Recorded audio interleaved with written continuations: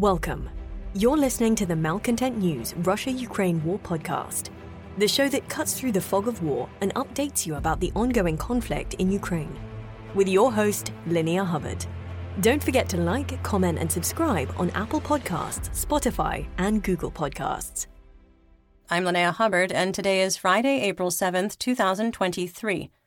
It's been 3,327 days since Russia occupied Crimea on February 27, 2014, and 408 days since the large-scale invasion of Ukraine began. Today's podcast looks at what happened yesterday in the Russia-Ukraine war. The Malcontent News Russia-Ukraine War Report is compiled by our team from around the world. Today's report includes information from direct contacts in Ukraine and their proxies, Russian Ministry of Defense reports, the General Staff of the Armed Forces of Ukraine reports, operational commands north, south, and east of Ukraine, open source intelligence, our in-house team of analysts and geolocation experts, and pro-Ukrainian and pro-Russian mill bloggers and social media accounts with a track record of trying to be accurate. We have one mission: to report the truth, because the truth matters.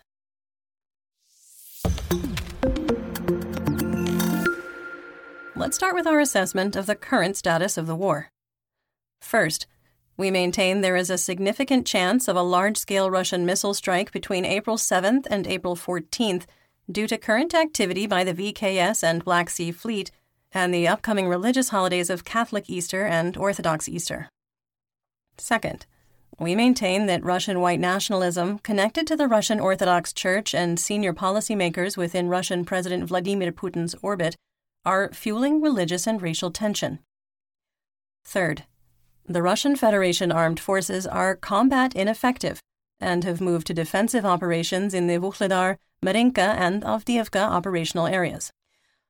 Fourth, we maintain that the Ukrainian defense of Bakhmut has reached its final phase.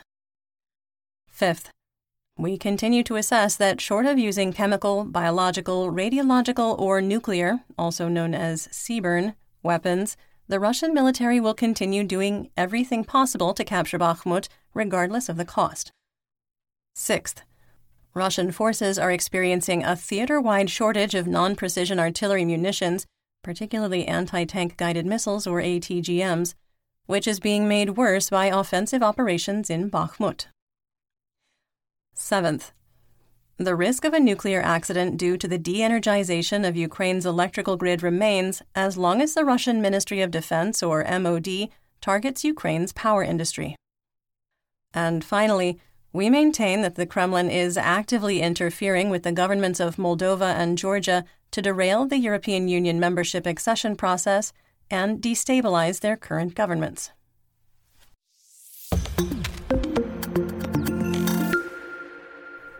One year ago yesterday, on April 6, 2022, Russian forces released photos and videos of themselves at the Hora Kremyanets World War II Memorial, located on the city's southern edge. We had assessed that Russian forces were preparing for an offensive push towards Sloviansk from Izium, writing, quote, "This will be the next major battlefield in Ukraine and is key to the success of Russia's eastern strategy," end quote. Mykolaiv was hit by rockets fired by MLRS, injuring 55 people.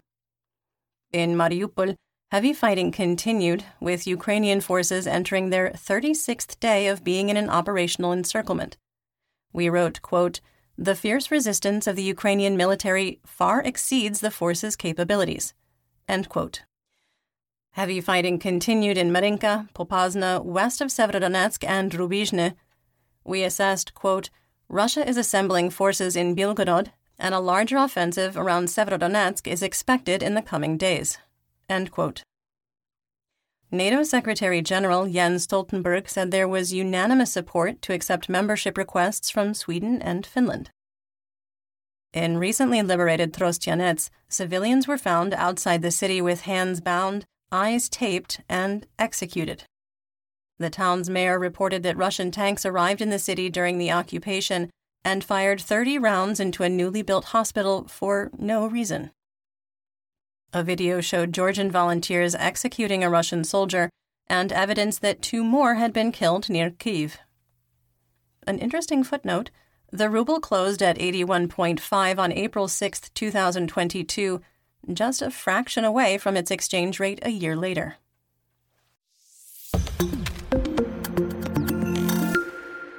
Let's get some regional updates, starting with Kharkiv.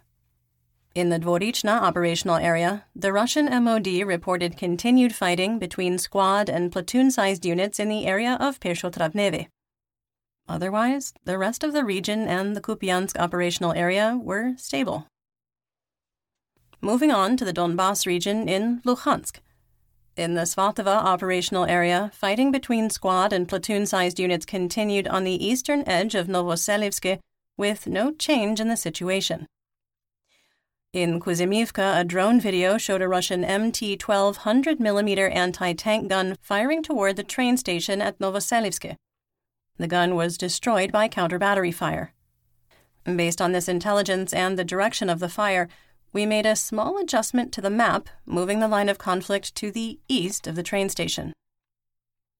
The Russian MOD also reported fighting among squad-sized and platoon-sized units in the area of Andriivka for the second day in a row. There aren't any second source reports, pictures, or videos, so we can't confirm the report's veracity. In the Kremina operational area, the General Staff of the Armed Forces of Ukraine, or GSAFU, reported another failed attempt by Russian troops to advance in the direction of Nevsky. You remember what I said about them learning things? I rescind that. Fighting continued in the forests and tree lines south of Kremina with no significant changes reported. Russian propagandist Rodion Miroshnik reported that the, quote, immediate front line is 4 to 5 kilometers from Kremina's administrative boundary. If true, it would imply that the advanced Russian lines toward Torske, Terny, and Yampolivka have been pushed back. We didn't update the map, but current intelligence indicates that the most advanced Russian positions are 13 kilometers west of Kremina. That's not a pedantic difference. The GSAFU reported fighting in the Serebryansky woods. In the Lysychansk operational area, Russian forces renewed their attacks on Bilohorivka, the one in Luhansk, suffered losses and fell back to their defensive positions.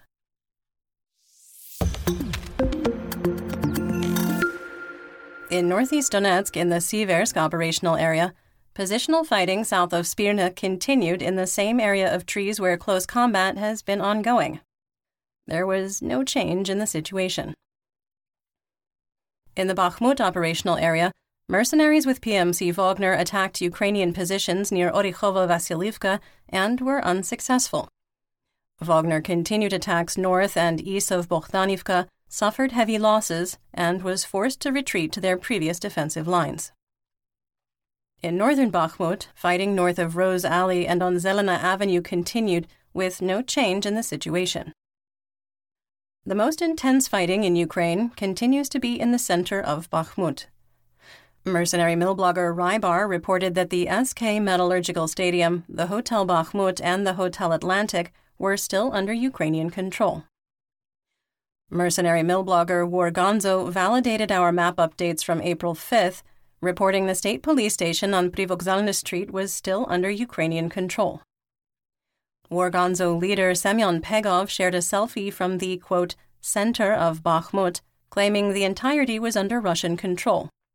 The picture was taken 500 meters west of the Bakhmutovka River and 600 meters north of School Number 5 at the northern edge of the Martinova Palace of Culture.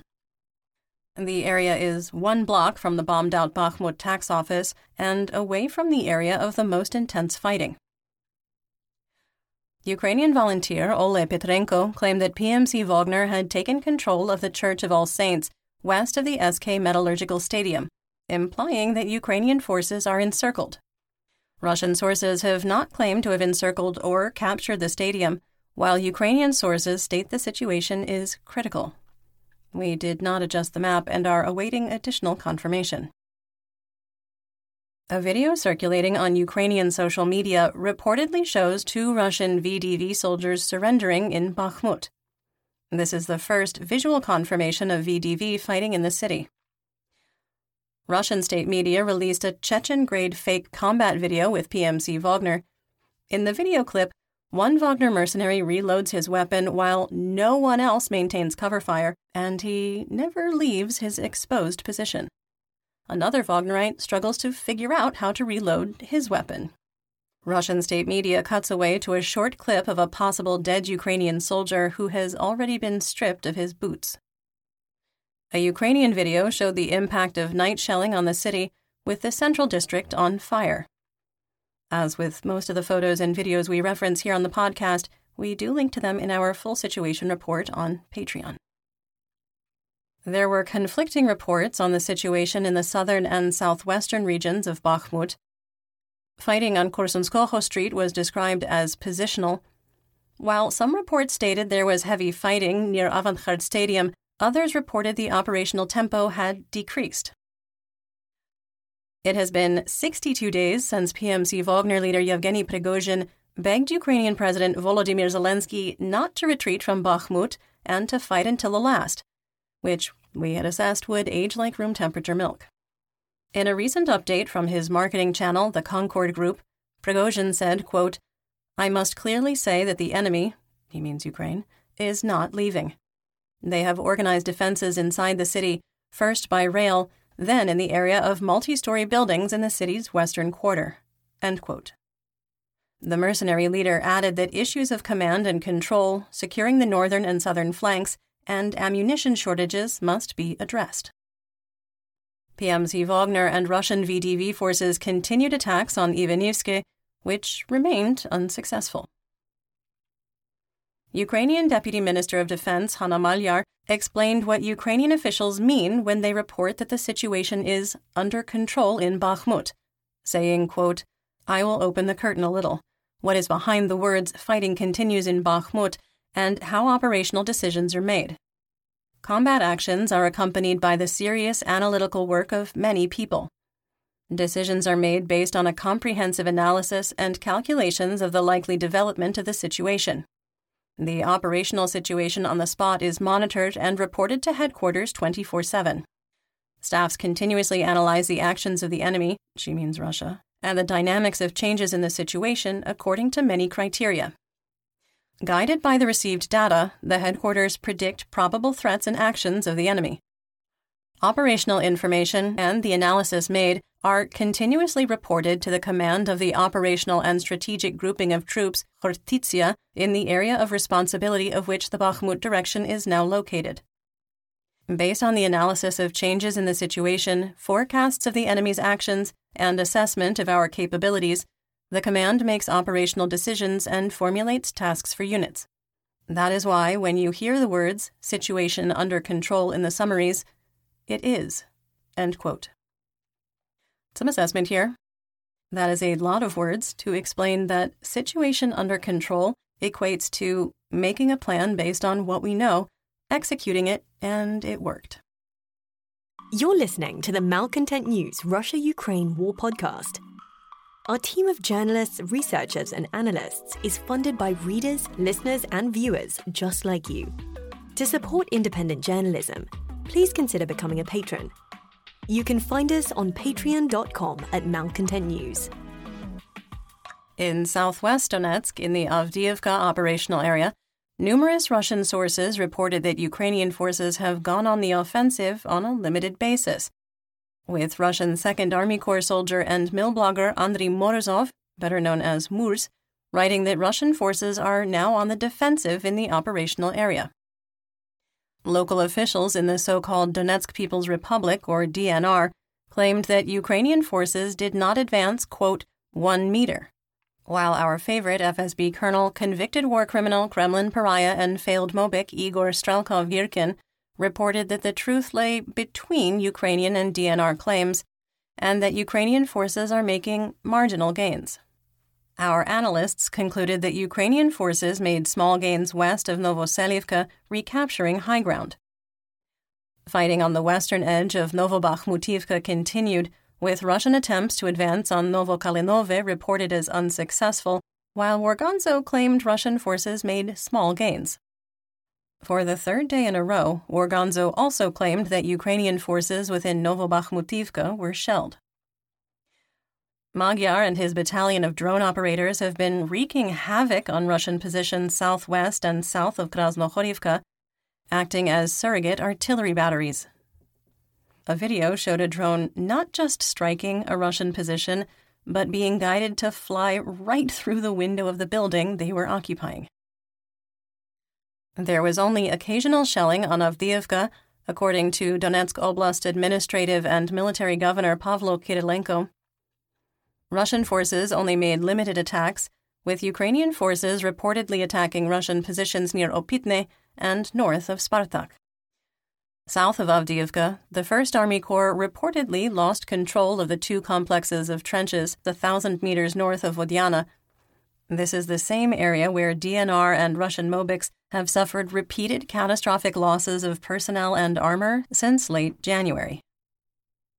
The Russian MOD reported a Ukrainian counterattack, adding that it was unsuccessful, which counters our intelligence from Russian and Ukrainian sources. The Ukrainian counterattack and artillery support forces the withdrawal. We pulled the line of conflict back to the edge of Vodiana last month on our war map because in our assessment, Russian forces never had firm control of these trenches. Attempts by Russian troops to advance in the direction of Sieverne were unsuccessful, as were Russian forces' continued efforts to advance from the eastern edge of Pervomaiske. In Russian-occupied Donetsk, rockets fired by HIMARS targeted a Russian military logistics node at 26 Siechkina Street in the industrial area of the Kalininsky district. Photos initially shared on social media, which were later removed, showed the main building targeted was heavily damaged, with the body of at least one Russian soldier in a dingy bivouac and a pile of non-weapons military gear. Russian state media videos were careful not to show the main target of the attack. Local officials claim 7 civilians were killed and 9 wounded. Carefully curated videos showed up to 4 civilians killed and 1 wounded. We have repeatedly documented the 1st Army Corps storing military hardware and placing ammunition depots and fire bases in civilian areas. The killed civilians were outside during the attack, by the street near an adjacent building, and were killed by flying shrapnel and debris. In the Marinka operational area, fighting continued in the rubble of Marinka with no change in the situation. New pictures taken by drones show that the last remaining ruins in the city are being pulverized to dust. Russian propagandist Alexander Sladkov provided the frankest Russian assessment of the situation in Marinka to date. It also confirmed our prior analysis that Russian forces are not suffering from an ammunition shortage per se, but have been incapable of shifting tactics as unsustainable consumption of non-precision munitions caught up with supply.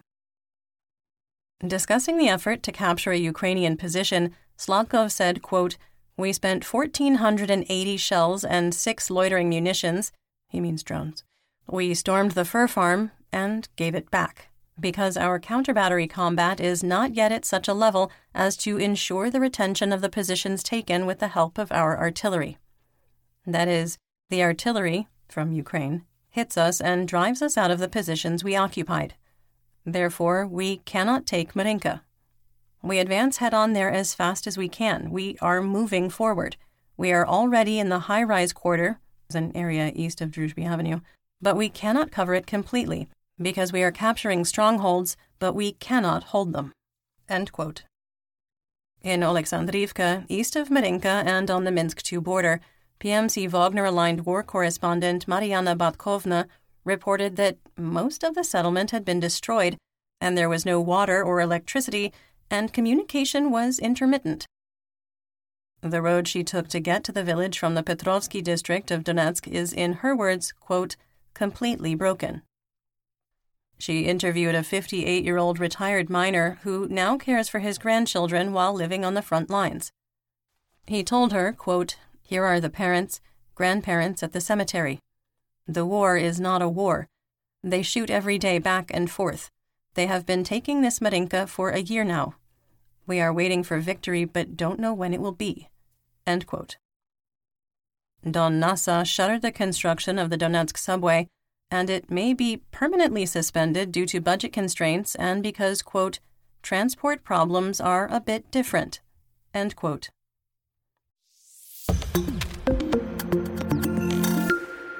Moving on to Zaporizhzhia. Organzo never followed up on his claim of a Russian advance to the city of Huliepole, nor made any additional claims about fighting in the area. Our assessment that the claim was disinformation was accurate.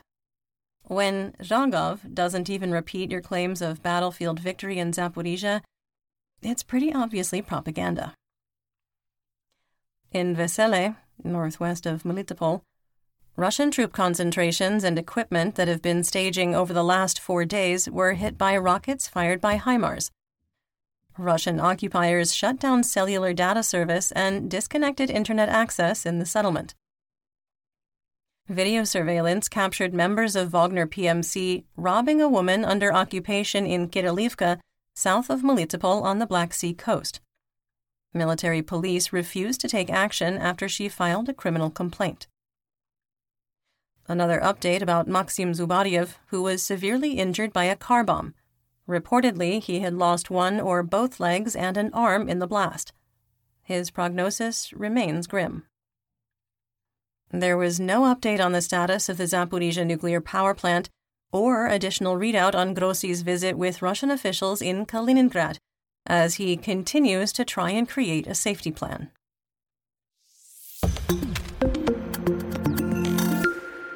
In the Black Sea, Crimea, Mykolaiv, and Odessa region, Operational Command South, or OKS, reported there were 9 vessels of the Black Sea Fleet on patrol, with no missile carriers due to poor weather conditions. Pictures were shared on social media showing the Kilo-class submarine on patrol returning to port. In a further sign that Russian forces have suffered unsustainable losses of military equipment, Russian forces have moved military equipment from their bases to the north of occupied Crimea over the past month, according to Brady Afric, Foreign and Defense Policy Research Analyst at the American Enterprise Institute. Afric reported that pictures from Maxar showed that tanks, armored vehicles, and artillery pieces were gone. Mykolaiv Oblast Administrative and Military Governor Vitaly Kim reported that Russian forces shelled Ochakiv and Kutsurub. Residential buildings, shops, and civil infrastructure were damaged, 2 fires were started, and 2 people were injured, 1 requiring hospitalization.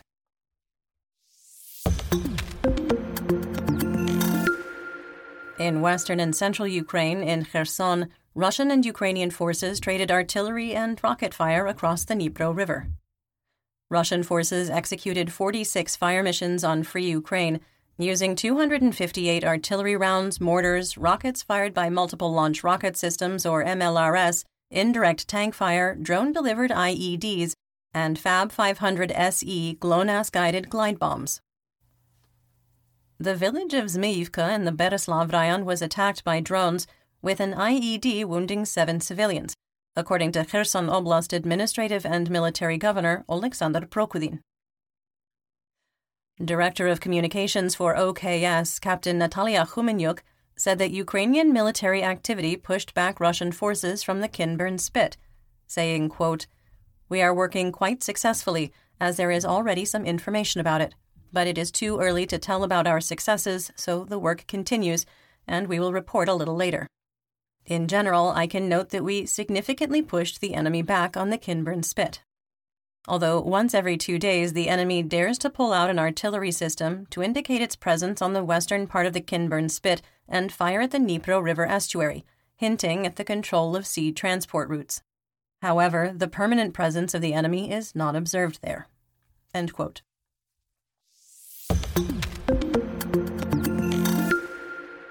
In north and northeast Ukraine, in the Sumy region, Russian forces fired 68 shells and mortars on the hromadas of Novoslobidsk, Seredina Buda, Hluchiv, Miropol, Znob Novhorodsk, and Milopilia. In Seredina Buda, a hangar, tractors, and grain storage facilities were damaged. There were, however, no injuries reported.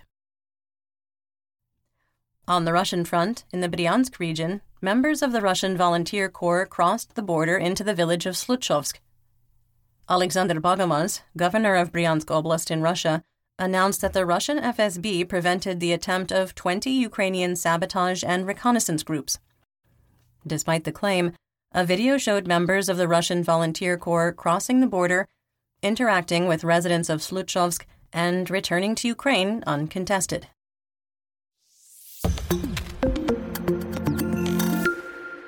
Let's talk about developments theater-wide and outside Ukraine. If you're wondering why the operational area sections of the reports are getting smaller, it's because there are fewer attacks daily. The GSAFU reported fewer than 45 clashes theater-wide, half of them in Bakhmut. The Committee on National Security, Defense, and Intelligence supports dismissing personnel from military service during martial law if their close relative died or went missing. Release from military service would be granted to anyone who loses a husband, wife, son, daughter, father, mother, grandfather, grandmother, or biological sibling. The measure will need to be approved but has broad support. United States officials gave high marks to the capabilities of Ukrainian pilots tested for their ability to retrain for flying Western multi-role fighter aircraft. General Serhiy Kholubtsov, commander of the Ukrainian Air Force, said, quote, "We believed that our pilots would show their level, and it really happened. The assessment given was quite high, and at the end of the report that a retraining program for Ukrainian pilots to master F-16 jets could be significantly reduced compared to standard pilot training programs." End quote. Ukrainian musician and conductor Kostyantin Starovitsky was killed. Ukraine's National Academic Brass Orchestra wrote, quote, "Today, the orchestra suffered an irreparable loss. Our colleague Kostyantin Starovitsky was killed while defending us, defending the entire Ukraine on the Kramatorsk front." End quote. Starovitsky played bassoon in the orchestra. The National Philharmonic of Ukraine also wrote about Starovitsky's death, quote, "A musician, conductor, father, and son was killed in the war. A hero, Kostyantin Starovitsky. Our sincerest condolences to his family, loved ones, friends, brothers-in-arms, and colleagues." End quote. Alexei Danilov, Secretary of the National Security and Defense Council of Ukraine, believes that the inventory of Russian missiles has reached a critical level and has caused a notable reduction in missile strikes. Greece announced they are preparing another military aid package to Ukraine, including ammunition for BMP-1 infantry fighting vehicles, small arms ammunition, Stinger anti-aircraft missiles, and 73mm rockets. And that's what we know. Join me again tomorrow for more updates. Until then, stay safe, everyone. You've been listening to the Malcontent News Russia-Ukraine War podcast. To help keep us independent, please consider providing financial support by becoming a patron. Want on-demand news in your hand? Download the Google News app and make Malcontent News one of your favorites to receive breaking news updates. Thank you for listening.